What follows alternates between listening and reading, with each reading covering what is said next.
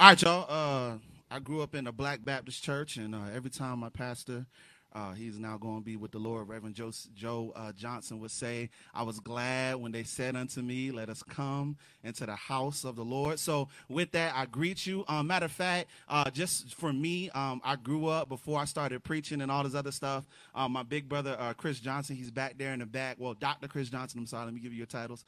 He's on the Sabbath, and he's here with us today, and I'm so grateful. But before that, I was a praiser in the sense of that, like when I got saved and I switched teams and I switched my jersey and I put on Jesus's jersey and took off the world's jersey, I was like, God won't be the same. And so with that, can we all stand to our feet and magnify our God? Isn't God amazing?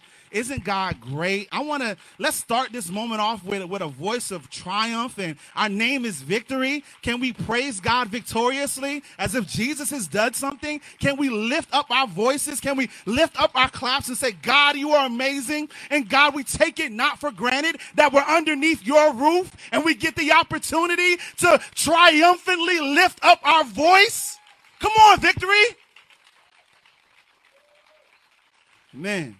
Amen, amen, amen. You all may be seated. Thank you for my wife. That's my baby. She hold me down. I'm just really glad to be with you all here today. And we're in a series. We're in a series called VIP. VIP stands for Victory is a Proclamation. Victory is a Process, and victory is a people.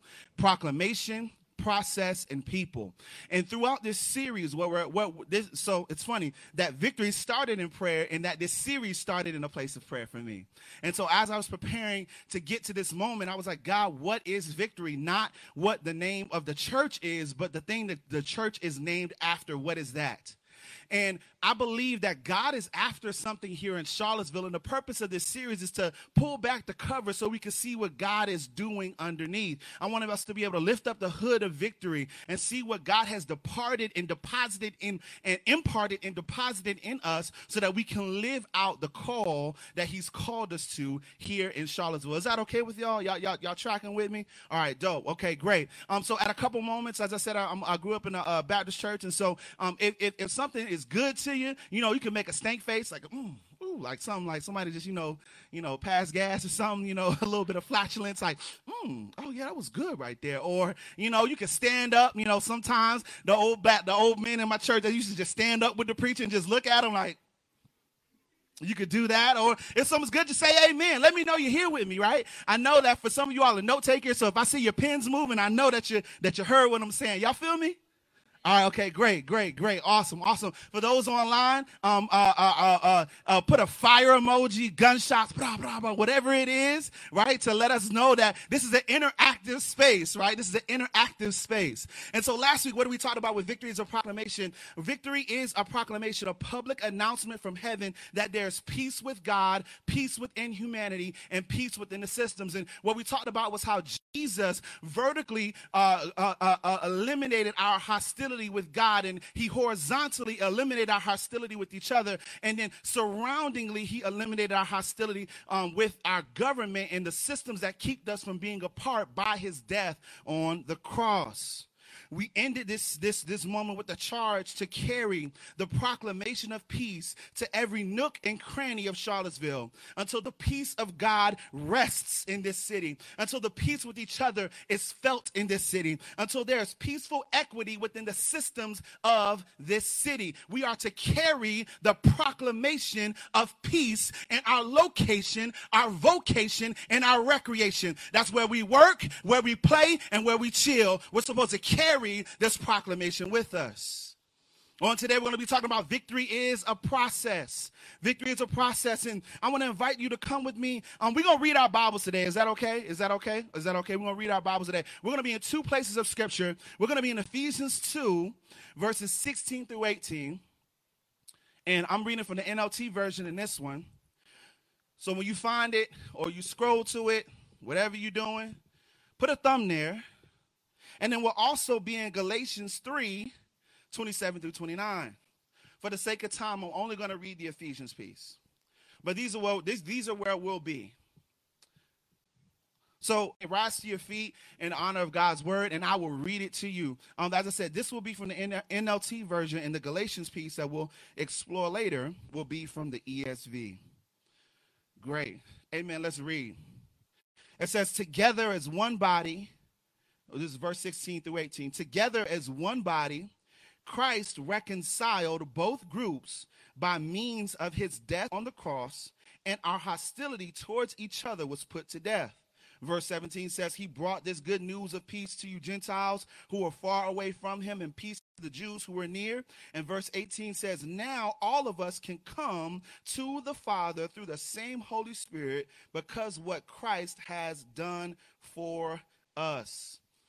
Point of focus I want to focus on is verse 16. I had a lot of trouble with verse 16. And verse 16 says, together as one body, Christ reconciled both groups to God by means of his death on the cross, and our hostility towards each other was put to death. One more time. Our hostility towards each other was put to death. Let us pray. Father God, I thank you for today. God, I thank you for this moment and this time. God, I pray that your word and who you are will lift you up higher. God, what we know is God is for God, and in you being for yourself, you are also for us. So God, I pray that we would magnify and uplift your name on today, that this word would put you higher and we would get smaller, that it would put you higher and our differences would grow smaller, that it would put you higher, that we would have a God-sized view of you on today, and then that would then change the way we live. God, I'm not mistaken. Even in my devotional today, you reminded me that there are some people who are here who are seeking a moment or an encounter, that there are still women at the well. That there are still women with the issue of blood, that there are still Jairus who want their children to come back to life, that there are still centurions who are seeking for their servants to be healed. God, I pray that today is more than a word, but it's a moment with you.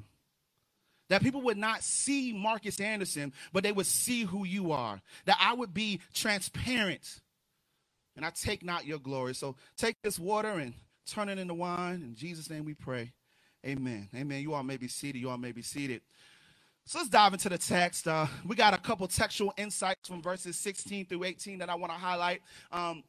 And so with that, verse 16 talks about how it says, together as one body, Christ reconciled both groups to God by means of death on the cross, and our hostility towards each other was put to death. What is Paul saying here? Paul means that Jesus reconciles, and the word reconcile means to restore peaceful relationships. It's funny because the name of the church, the mission of the church is to reconcile people to God and then to each other. So I want to be able to make sure that we know what reconcile means. I want to take it that nobody knows that. I know y'all are smart. Y'all got PhDs and doctorates and masters from name brand universities, but for me, when I got saved, I didn't know what none of this meant. So I was like, okay, great. I want to make sure that I'll be intentional about how I deliver God's word. So reconcile means to restore peaceful relationships, or to fix the relationship back to the place it was originally at. And so Jesus reconciles God to man through his death on the cross.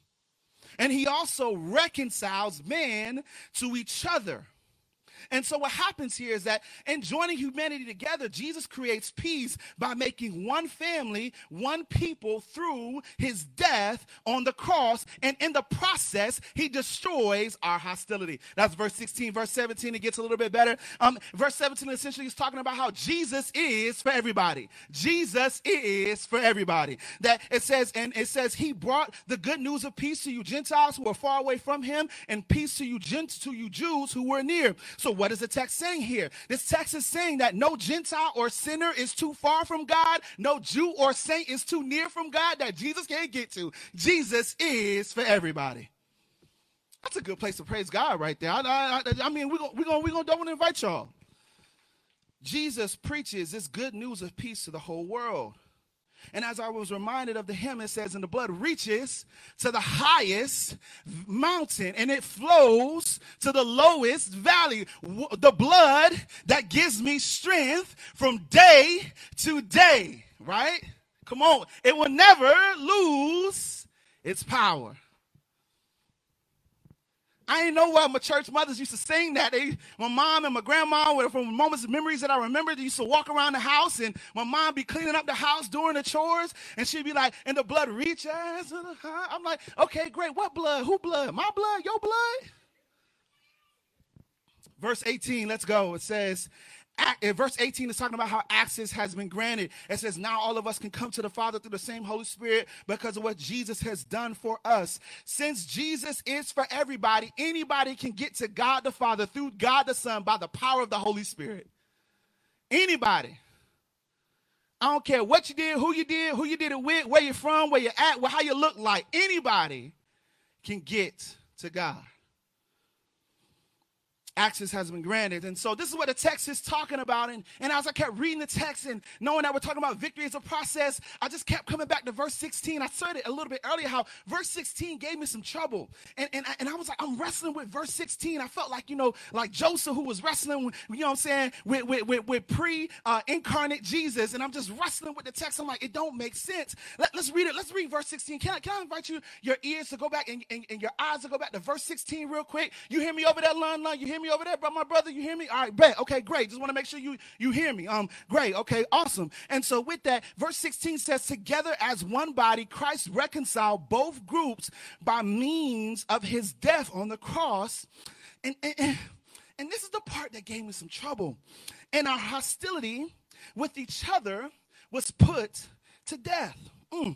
And so what we see in the text is that Jesus dies on the cross to reconcile, to restore peaceful relationships with God and man, but then he restores peaceful relationships within humanity. Jesus dies to make us one with God and one with each other. But let me tell you why I had some trouble with the text. My online people, y'all tracking with me. I want to tell you why I had some trouble with the text. Because if Jesus died to make us one, then why are his followers so okay with not being one? Oh, okay, y'all don't hear me in here. Okay, yeah, I know it's tight, but it's right. If Jesus' death ended our hostility within humanity, then why are Jesus' people so hostile? Especially with each other. If Jesus' death made us one so that we could worship God as one entity called the Big C Church, then why are Jesus' little C churches so segregated on our days of worship? If Jesus died to bring us together, then why are his people so okay with being separate? If Jesus died to unite humanity, then why can't Jesus' people live in unity? I'm wrestling with the text because I see what Jesus has done, but then I see where we are, and there's a difference. It's a difference. As a matter of fact, when I was in college, I remembered that there's a book about great leaders, and Jesus for me, by that time I had converted over and I was a Jesus lover, Bible thumper, and I was rowdy and I love Jesus, and I let you know, and I was a football player, so I was like, yo, what's up? You trying to get saved? Saved from what? From you? Yes, of course. Yeah, sure. And I was like, yo, Jesus, it did an anthology of great leaders from mythology and other religions and naturally in our world. And I was like, where's Jesus? Because, I'm a Jesus. I'm like, Jesus got to be number one. He's the greatest leader. He sacrificed his life on the cross. He bridged the gap. Jesus was number 5. So I took the book to my professor who I knew was a Christian. I was like, yo, hey, Doc, what's up with this prophet? I don't get it. He says this book is rated on the ability of his followers and not his leadership ability. So even then, my mind went back to that moment where Jesus did something amazing that the world should know about, but his followers are not carrying it out. That degrades his ability as a leader. Welcome to the tension in the text and my questions of the text that I've been wrestling with all week. Because if Jesus is ended our hostility, then why don't the church act like it? There's a bigger debate over critical race theory than there is on people getting vaccinated so we can worship together. We got our priorities mixed up. Who cares about a theory when people are dying? Let's even take vaccinations out.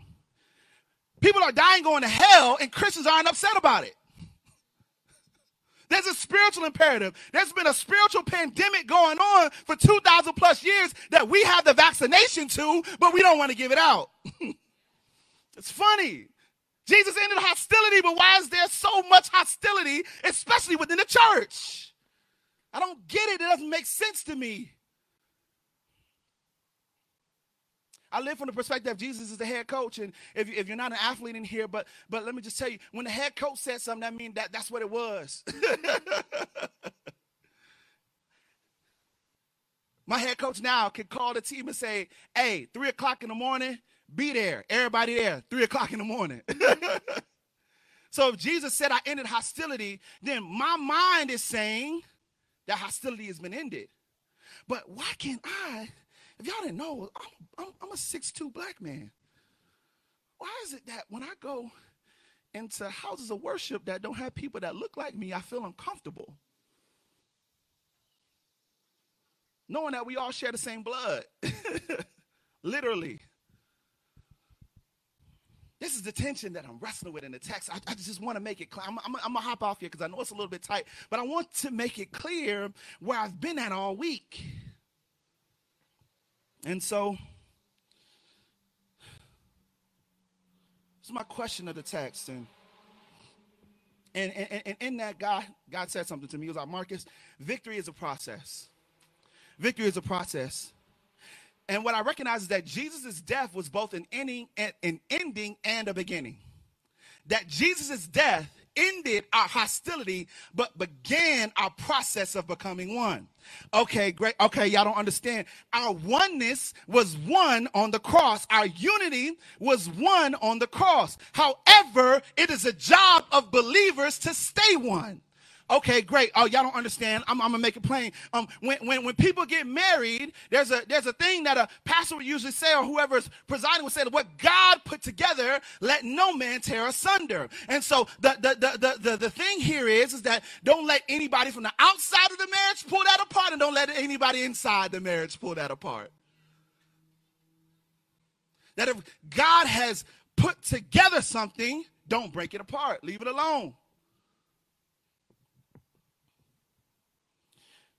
Jesus' death brought us together, but it's a job of every believer to stay together. Victory is a process. It's a gradual, continual process of becoming one until oneness is our reality. Okay. Let me make it a little bit more. That means we stay together until Jesus come back. That means we preserve our unity until we go home. Jesus made us one, but it's our job to stay one. What God put together, don't you tear it apart. So what does this mean? This means, just like I talked about my mother on chore day, this is the chore for every believer. Yeah, my mom, when I wake up on Sunday afternoons or Sunday mornings, especially I was a football player and I had games on Friday nights. And if you ever met a football player after a game on they look great on Friday, on Saturday, but watch them when they walk into the facilities on a Saturday or a Sunday. It beaten down, broken down people, right? The coaches is broken down. The players is broken down. I mean, I never felt so many aches and pains on Saturday mornings, and I'm just waking up, and as soon as I hear Mahalia Jackson on the radio, as soon as I heard Al Green on the radio, as soon as I heard, and my mom wanted to appeal to me, she put some Kirk Franklin, you know what I'm saying, on there, you know what I'm saying, do you want a revolution? As soon as I heard Revelation chapter 8, 9, and 10, and I'm like, oh man. Something in my soul started to creep up because I was like, man, it's time to get up and it's time to clean. My mama didn't care if I played a game last night. My mama didn't care what I did last night, but it's Saturday morning, you're going to clean. And me and my twin brother would roll out our bed, and every time we had a common refrain, we would be like, Mama, why we got to clean? My mom would be like, well, you live here, don't you? So I mean, you got to clean. I ain't your maid. We family. And what I recognize victory is a process. That means that we're in Jesus' family. So this is what he called us to. That now your Kirk Franklin and your Mahalia Jackson and your Al Green is playing. That means it's time to do chores. Time to go to work. This is a job that you're supposed to do. This is why I get frustrated a little bit. I'm going to talk to the people right here because I don't want to ignore y'all. Sometimes what I recognize is that a lot of Christians tend to believe in God, but there's no action behind their belief. So they'll see the problem of racism. They'll see the problem of separation, and they'll be like, God, I hope you bridge that gap. But what if God is using you to bridge the gap? What if God is using you to participate in his process to be the answer to the problem that you see? Victory is a process. Victory is a process. And I love the word process. That means because processes don't end. Victory is a process. So how do we see victory as a process? And turn with me to Galatians 3, 27 through 29. And I'll say this and then I'll be done. There are three things that we see about victory being a process. And because I know you understand that God has called us to be one, but the question that I often get is, Marcus, how do we become one? I know that we're supposed to be one, but how do we become one? I know we're supposed to be together, but how do we be together? And there are three things in the text that I'm going to highlight to you, and I'll be done. Three things in the text I'm going to highlight to you, and I'll be done on today. The first thing, verse 27 says, for as many of you were baptized into Christ, have to put on Christ. The first process, or the first part of the process in becoming one, the first part of the process into making sure we stay together is you got to put on Christ. Everybody say, put on Christ. In the chat, type, put on Christ. Everybody say, put on Christ. A little bit more enthusiasm. Everybody say, put on Christ. Amen. Paul starts off here by talking about baptism, but the point isn't baptism. The point is to put on Christ. So if we want to be together, if we want to stay together, if we want to be able to live in the victory that God has already brought for us, we got to put Christ on. What does it mean to put on Christ? Putting on Christ means seeking to grow into the full unison and union with Christ. It means allowing Christ to inform your decisions and influence your actions. To put on Christ means to make him the central piece of your life, not an addition, but the core. To put on Christ means to have his sentiments, to have his characteristics, to have his opinions, and to have his traits. To put on Christ means that his thoughts are your thoughts, his ways are your ways. What breaks his heart is what breaks your heart. Putting on Christ means desiring to walk as Christ walked, to talk as Christ talked, to live as Christ lived. Scripture says it this way: be imitators of God. Put on Christ. Family, I know there are a lot of places and even churches here in Charlottesville that talk about this topic of oneness and being together and bridging gaps in the church. Well, what I want to be honest with you, because I'm a realist, I like to be honest at different points, is that if Jesus is not in the mix, this will never happen. So if you attempt this with your best white knuckle approach to try and work this out on your own, you will fail every time. Oneness is a gift of the Spirit. Oneness is something that God does in us, so we need God in order to do it. You can't do this by yourself. Don't get it twisted. You need Jesus in order to love your brother. You need Jesus to participate in the process. You need Jesus. The fact that we're all here together and people are online, there are more people online watching, that's a miracle. This don't happen everywhere.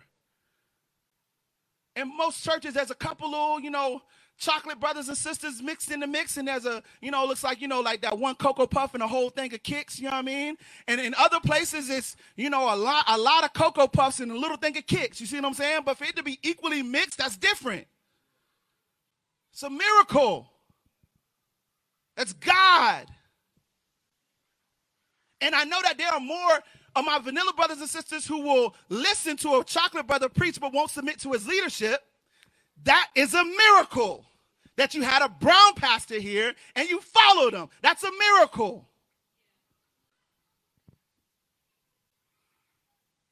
Family, what I'm saying here is what God is doing here, we need Jesus. So I don't want to take this as a light thing that you hear and you're like, oh yeah, put on Christ, I get it. No, put Christ on. Wow, this is kind of rough. I felt like I was talking to the guys. I'm sorry. I apologize, family. Let me be a little bit passive, put my Joel Osteen on. Guys, what I'm saying here is that you just want to be sure to love each other and to participate in the process that you need Jesus. I'll tell you a joke about a guy who's on a boat and family. In all seriousness, we need Jesus to do this well. We need Jesus to live in victory. Why do we need to put Christ on? Because putting on Christ enables you to love people for who they are and for where they are. One thing I love about Jesus in the text is that he had a propensity to be able to love people regardless of what society said about that person. He didn't bow to the whims of society. He wasn't finagled by what the Pharisees said, what the Sadducees wanted, what the Zealots thought that they should have. No, Jesus wasn't bound by society and social impact, so he operated outside of it. And what I believe what God is calling us to as a church is to operate outside of society, to love the unlovable, to walk with the unwalkable, to be able to be with the people who don't want us to be around. That is the gospel, and we need Jesus in order to do it. To love people for who they are and for where they are. As a church, I believe God has called Victory Church to be a place where people belong way before they believe. To say, I will walk with you regardless of where you are and who you are and what you believe and what you say. I'm going to walk with you. I'm going to love you. And I'm going to lead you to the person who loves me. I'm just a nobody trying to tell everybody about somebody who could save anybody. We got to put Christ on, family. We got to put Christ on. We got to put Christ on. We got to put Christ on. That means wear him every day. Jesus is like deodorant. Don't go a day without him. No condemnation if y'all didn't wear deodorant today. How do we put Christ on? 4 things we need. 1, we need to read our Bible every day. A great bishop that I know, he said it this way: read your Bible every day. Read your Bible every day. Read your Bible every day. Read your Bible every day. Read your Bible every day. Somebody asked him, why do you keep saying it that way? He said, because if I say it enough times, hopefully you'll do it. We need God's word.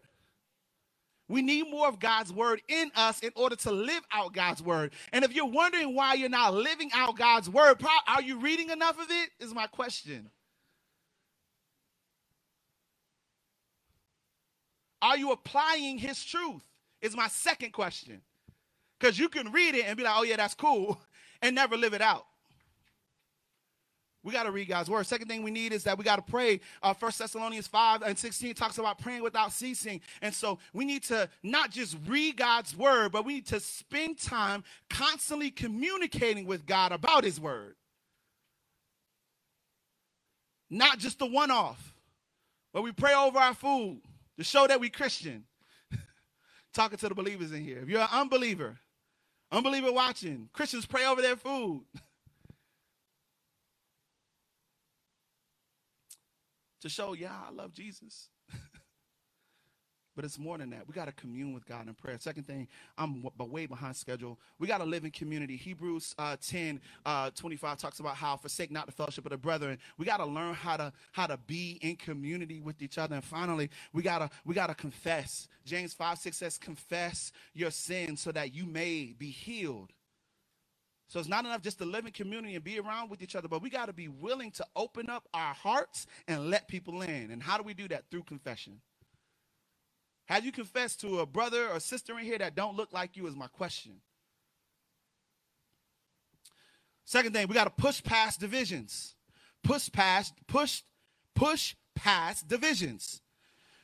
Verse 28 says it this way: there's neither Jew nor Greek, there's neither slave nor free, there's neither male nor female. Paul outlines here three major divisions or three major areas where people divide or split over. The first one is Jew or Greek. That is a racial or an ethnic division. The next one that we see is slave nor free. That is a socioeconomic division. And the last one is male nor female. That is a gender division. And so the main idea here and what Paul is saying here is he's saying don't allow your race, your ethnicity to influence or inform your Christianity. He's saying don't allow your wealth or your lack of wealth to inform your Christianity. He's saying don't allow your gender to influence your Christianity. Your race, your wealth, your gender does not dictate your Christianity. But your Christianity influences your race, your wealth, and your gender.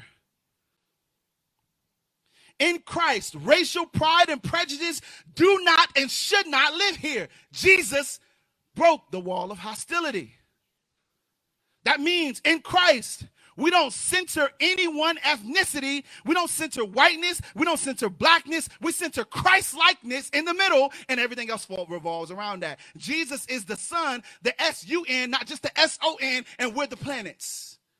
And we follow to the tune of his beat. Jesus is in the middle. To push past your divisions means that we got to learn how to get uncomfortable. The reason why I say this is because this point is called push past your divisions, because becoming one means that we have to break free of our pockets of affinity. We all have pockets where we like to be around the same people, congregate with the people who look like us or live like us, who act like us, who walk like us, who talk like us. And pushing past your divisions means that you got to break free of your comfort areas in order to live uncomfortably. For me, I'm not talking about y'all, I'm talking about myself. My pocket of affinity is black male athletes, black men, and more specifically, black male athletes. So if you black and you a man, I'm going to find a way to connect with you. Just like, hey, what's up, dog? How you doing, brother? You good? Yeah, man, that's what's up, man. You know what I'm saying? Keep your head up. What Christ has called me is to be a bridge builder. So literally, Jesus is saying, Marcus, your friendship circle, your mentorship circle should not all look like you. That means that your brothers who you invite to your house to have a cookover, half of them should not look like you. That means you got to get out, you got to meet some people, you got to greet some people, get out your pocket of affinity and love people the way I called you to love.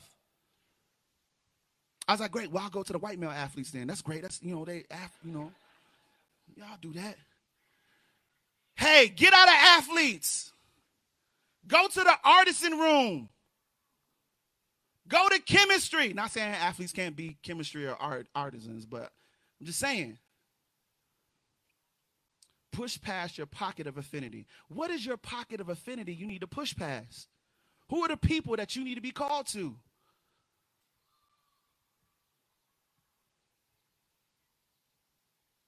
I grew up hood-ish, not like in the hood, but hood-ish, right? Like I could see it. And a lot of my friends live there. And so being in wealthy spaces makes me a little bit uncomfortable. I got imposter syndrome sometimes. I'm like, am I really supposed to be here? Next thing I know, guys started calling me to hobnob in country clubs. I'm like, this is awkward. Like, these people make more in like 6 months than I make in 2 years. Like, this is weird. Push past your pocket of affinity, Marcus. These people need Jesus too. What's your pocket of affinity? What's the place that you're comfortable that you need to get out of? We all know the place. We all know the other side of the tracks is for some people, the upper crest and the nice houses for other people. Push past your divisions. Last thing and I'm done.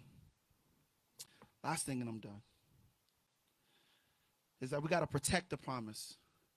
Protect the promise. The rest of verse 28 and 29 says, for you are all one in Christ Jesus. And if you are Christ's, then you are Abraham's offspring, heirs according to the promise.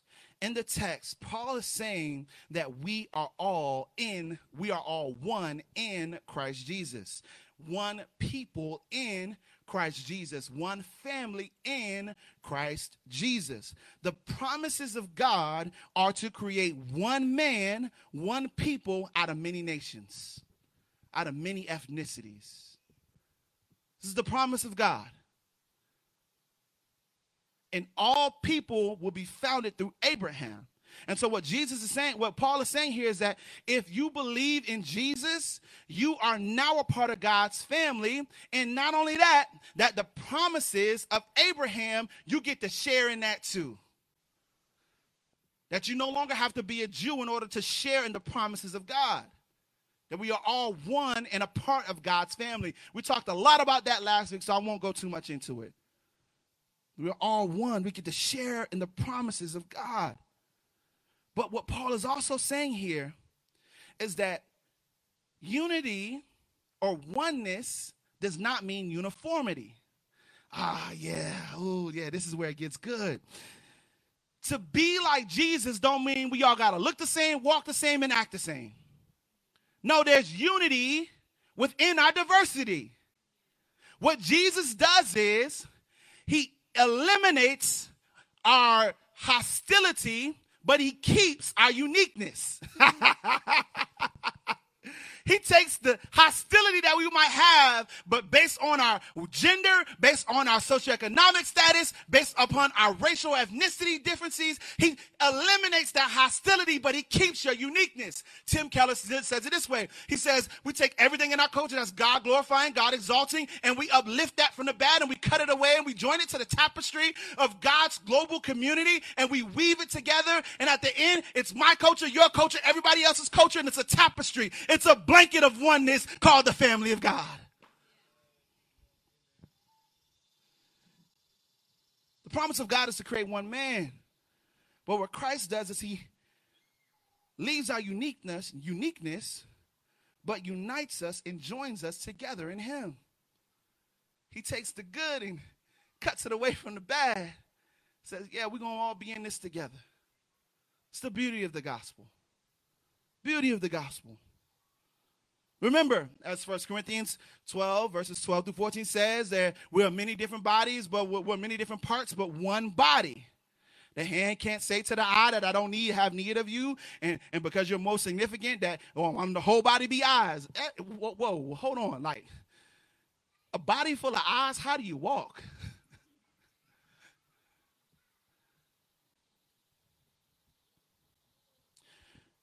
Our job here, and the reason why this point is called protect the promise, is because our job as believers is to protect the promise. That if the promise is that we would be united in Christ, that we would be one in Christ, that means we live for this, we die for this, we fight for this, we strive for this until Jesus comes back. Okay. That would have been a part where you're like, the athletes are, that's good. What am I saying here? Is that our job as believers is to protect the promise. That means Ephesians 4:3 comes into this place. That means we make every effort to keep our unity, regardless what the world says, regardless what society says, regardless what our families say, regardless what our culture says. We strive, we fight, we push, we press, we mark every step until we look like what God called us to be.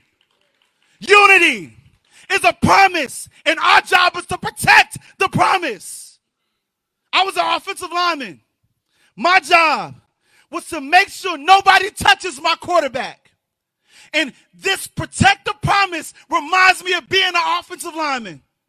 That society is here, oneness is back here, and regardless of what society says, I can't let you get to my promise.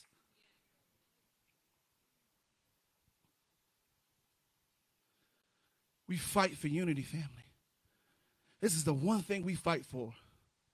We fight to stay together. And I believe if we can fight well here, you'll fight well in your family to stay together. You'll fight well in your marriages to stay together. You'll fight well within yourself to stay together. Family, we got to protect the promise. We got to protect the promise. We got to preserve our oneness. As we close, victory is a process. Christ died to make us one. Our job as believers is to stay one. Christ died to make us one. Our job in the process is to remain one. Victory, my charge to you today is to stay submitted to the process. Become one people. Look at everybody who's around you, who you know in your small group. Right here, you're a part of my family. And I view you no different. Victory, I charge you to put on Christ, push past your divisions, and protect the promise and become one family. The reality of this is that, yes, it's going to be hard, it's going to be difficult, but we get to do this. We get to do this. We don't have to, we get to. And it's our job. This is our chore. Jesus started it. It's our job to complete it. Let's pray. Father God, we thank you for today. We thank you for this moment. God, we pray and we ask that you would help us to live out this promise and live in this promise. Even as the worship team is coming, God, I pray, Lord God, that we would put on Christ, that we would push past our divisions, that we would protect the promise of oneness. Jesus, you died to bring us here. God, let us not leave here. Head still bowed, eyes still closed. For some of you on today, as you heard about what Jesus died for, you recognize that, I didn't believe in this Jesus. I didn't know that he died for me and died to bring people together. I never heard this message, and I want to get to know this Jesus. I want to get to know him. I want to follow this Jesus. If that's you, raise your hand. If that's you, raise your hand. Yeah. Amen. Second call is this, is that for some of you, you know what, Marcus? I recognize that I participated in this hostility. As you talked about pushing past our divisions and protecting the promise, I've been comfortable being divided. I've been comfortable just letting the promise go to waste.